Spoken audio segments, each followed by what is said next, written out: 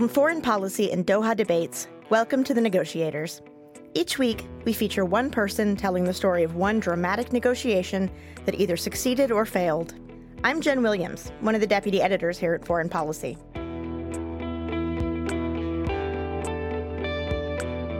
This week, we're going to hear about a conflict in the Philippines that raged for years and killed more than 120,000 people. And yet, many people don't know about it. The Philippines is majority Catholic, but it also has a Muslim population in the southern part of the country known as the Bangsamoro. Muslim separatists there fought for independence for years, especially during the dictatorship of Ferdinand Marcos. One of the main rebel groups that was part of this armed resistance is called the Moro Islamic Liberation Front, or MILF. For decades, mediators tried to negotiate a deal between the MILF and the Philippine government, and they finally did in 2014. Miriam Coronel Ferrer led the government's negotiating team. She was a peace and conflict professor before going to work for the government in 2010. One thing that made her effective at negotiating with the rebels, she herself had been an anti-government activist during the Marcos era. Coronel Ferrer was actually the first woman in the world to lead a successful peace negotiation with a rebel group. Okay, here's her story. I was involved in an underground resistance against the dictatorship, which entailed really sympathizing with people who were fighting the government at the time using armed struggle. And eventually, peace negotiations were opened up with the Moro Liberation Front. And as a member of civil society, I ended up being one of the negotiators. Although in the beginning, there was some hesitancy because of the fact that I was a woman. And the president was a little bit concerned about how the other side will respond. And of course, his main concern was not to make the negotiations any more difficult than it was. But he took the risk and appointed me the chief government negotiator. So the Moro Islamic Liberation Front really is an old school type of revolutionaries. They engage in guerrilla warfare. They are able to get the sympathy of the people on the ground who suffered from the militarization, especially during the period of dictatorship under Ferdinand Marcos. So they do have that kind of following from these very remote communities. We were meeting with the MLF in Kuala Lumpur, in a third country. And they were sort of really protocolish. A protocol, for instance, meant that we could not meet with them directly. Everything had to happen in the presence of the facilitator. And they really rejected all our attempts to sort of connect to them independent of the facilitator. After all, we knew them before. I tried several times and I was rebuffed. Even handing out a document to them, we couldn't do it directly. Our secretariat needed to hand out the document to the secretariat of the facilitator, and that facilitator or secretariat would hand out the document to the people on the other side of the table, just 2 meters away from us. It was very clear for us from the beginning, independence is not on the agenda. Autonomy, yes. Independence, no. And we wanted them to telegraph that as well to the public because that was the fear of the public. The president was very clear about it. You need the public to be with us on this because he was taking his own political capital. He came in as quite a very popular president. And he was using that political capital to sustain these political negotiations. At one point in the negotiation, the MLF came up with a declaration saying, we are Bangsamoro in identity, but Filipino in citizenship.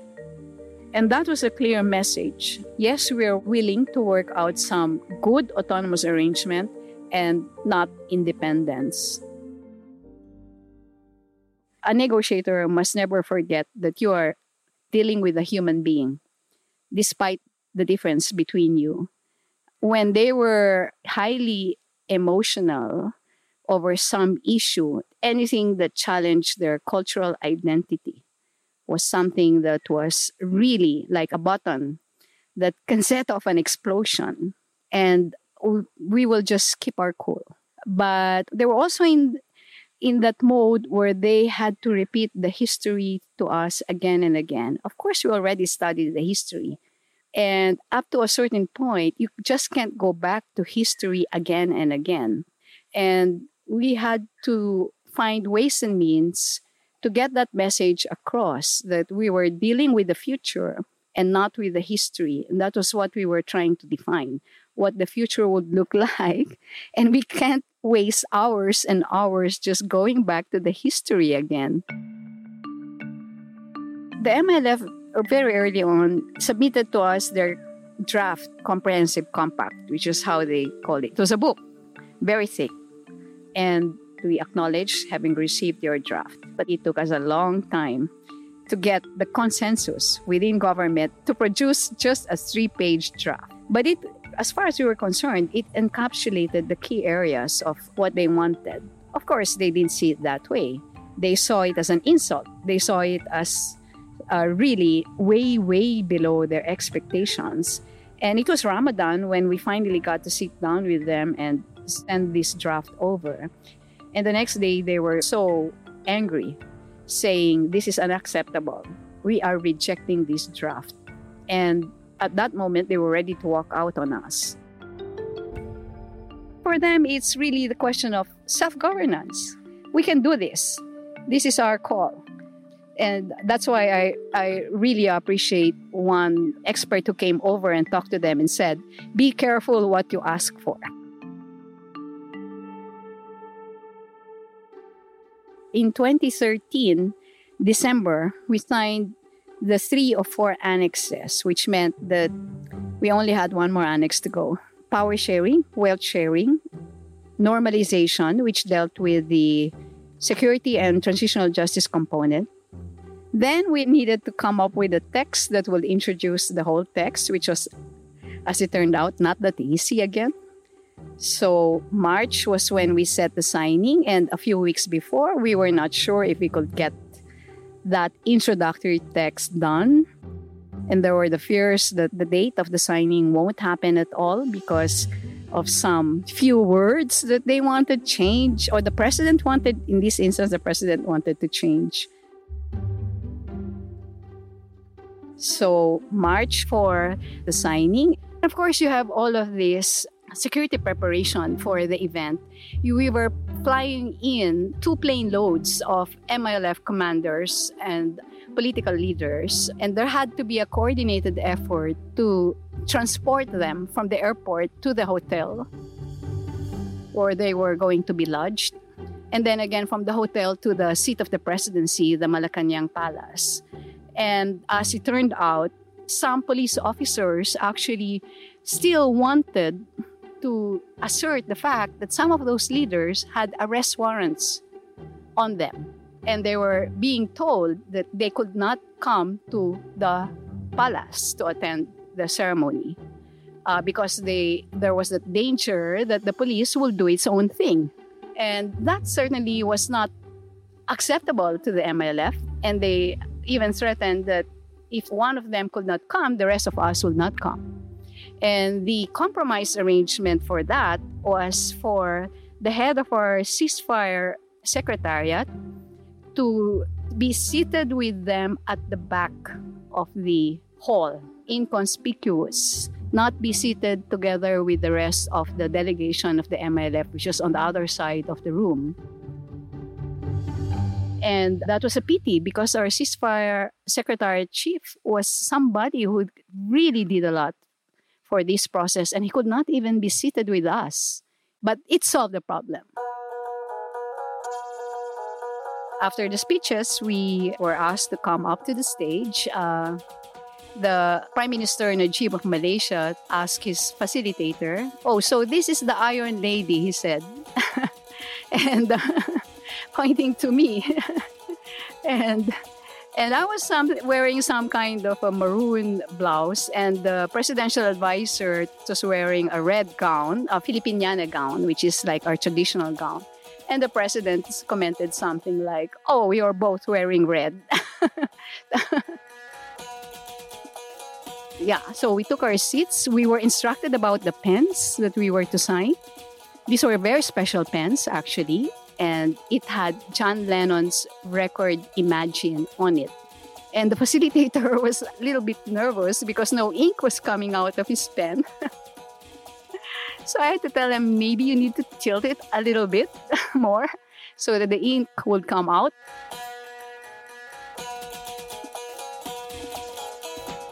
And then he did his scroll. So that's how it happened. Then we stood up and exchanged documents. That was really a very emotional moment for a lot of people who really, were there accompanying the whole process in the last 17 years. So, of course, after we signed the agreement, that was just the beginning of another process, which was to get the implementation done. It was crucial to pass a law that would put in place a new regional government that had most of the power. So we were really moving forward with a very cooperative Congress at the time. But things changed radically about 10 months later in January 2015, after what is now known as the Mama Sapano tragedy.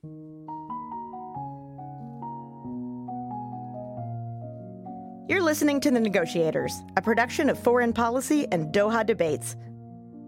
We'll be right back. Welcome back to The Negotiators, a production of Foreign Policy and Doha Debates. I'm Jen Williams. So, after a long peace process, government negotiators, led by Miriam Coronel Ferrer, reached an agreement with the MILF. But all of that work was suddenly jeopardized by a single act of violence, an incident known as the Mama Sapano tragedy. So the tragedy revolved around a police operation to catch a highly wanted target who had a price on his head put by the U.S. government. And it involved several teams who went into the province, deployed in different areas, including a strike force that was supposed to enter the marshland and get into the hut where this person by the name of Marwan was hiding and arrest him or kill him, depending on how the operation turns out. And as backup team, there were some 44 special action forces who were deployed in another village, and they had to cross this river, which turned out to be a very difficult thing to do because of the murky waters. And they were sighted very early in the morning by members of the community who wake up early for their morning prayers. And seeing all these armed men descending on their community in the wee hours of the morning, their automatic response was to get their weapons. And when one civilian was shot as he was crossing the river, that really opened up the firefight. All the 44 members of the Special Action Force, except for one, were killed in that incident. Things turned out badly because of the public backlash, public arguments saying that you have a peace agreement and why is the MILF killing our police?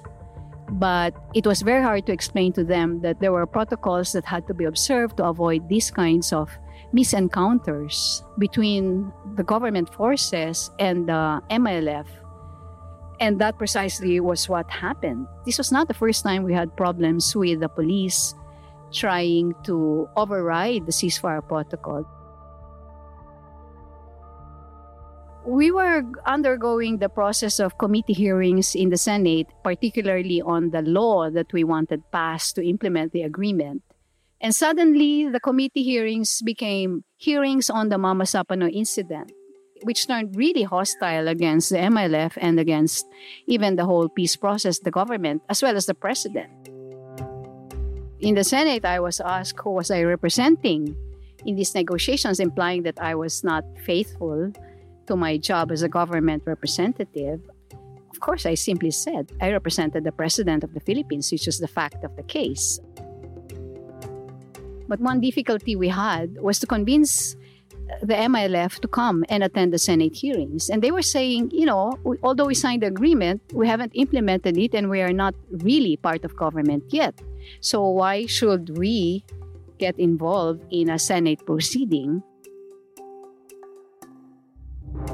But for us, it was very important to give them a face before the public. I mean, we've met them, we know them, but many people have not met an MILF person before. Certainly not even the senators have met any MILF member. And that took some time. They needed the political face of Mr. Iqbal because he was the face of the negotiation. And eventually, Mr. Iqbal came in and we sat it out together throughout the whole proceedings, the hostile proceedings. But there was a particular senator who really was ramming down their throats the fact that they were terrorists and bringing all these terrorist framing back into the picture. After we've signed the agreement with a group that has decided to leave the armed struggle behind and enter a political process and even become government themselves. That was really very difficult. The protocols were examined in Congress, and it was very hard to explain exactly what the protocols entailed. It was very hard to just basically explain it to the senators. And at the end of the day, the sentiment was for the 44 Special Action Forces who were killed.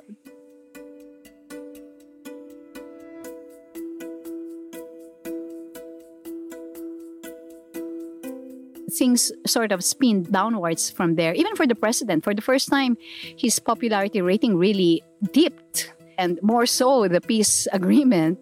So much so that since elections were already approaching, this was 2015 and elections were in May 2016, legislators sort of played their game of shifting on the side of public opinion and withdrew their support from the passage of the law. So it became extremely difficult now for the champions of the law in Congress to really push it and get their colleagues in Congress, their fellow legislators, to go all out and support it. So as it happened, it didn't pass under the term of the president, severely postponing the implementation of significant parts of the agreement. I left the government on the same day that the president left the government. So we all tendered our resignation because it's really the next president's call who will come in. And I can see that the president really, even at the last minute, tried to push the law within his own powers to be able to convince the other legislators, but politics was preeminent by that time. The law was not passed until 2018. That's a good 4 years, a waiting period when we had the presidential elections. You had new people coming into Congress, a new Congress getting its act together, electing its officers, putting up its committees, doing the politics among them before they actually sat down and passed the law, finally in 2018. But the MILF stood pat. They didn't go back to war. No major outbreak of violence after Mamo Sapano in 2015 has happened. And in fact, the MILF has joined forces with the army in fighting the other armed groups, including the jihadist groups, or providing some kind of backup. I read somewhere that a good agreement is one that really prevents the parties from going back to war. And I think that's the kind of test that we have surpassed so far, so many years after we signed the agreement in 2014. But it's not the end of the process. It's just another beginning. I feel bad about some of the provisions with regard to the police force, as you can imagine, another very controversial thing, because I did think that there were some innovative proposals that came out of the study group that we created. But that's how it goes. You win some, you lose some, get something workable on the ground, get it working, and then improve on what you have as you go along.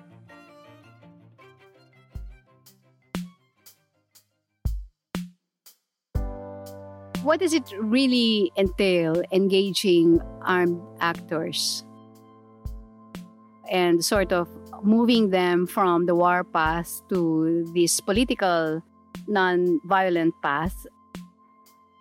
It really requires a lot of understanding of their history, their circumstances, what they're fighting for, and being able to discuss these things with them genuinely. not because you're there to convince them of something, but basically for yourself to process, but also to co-process with them what's going on in the society, in the politics of the country, sort of exchanging ideas with them. And that's very important.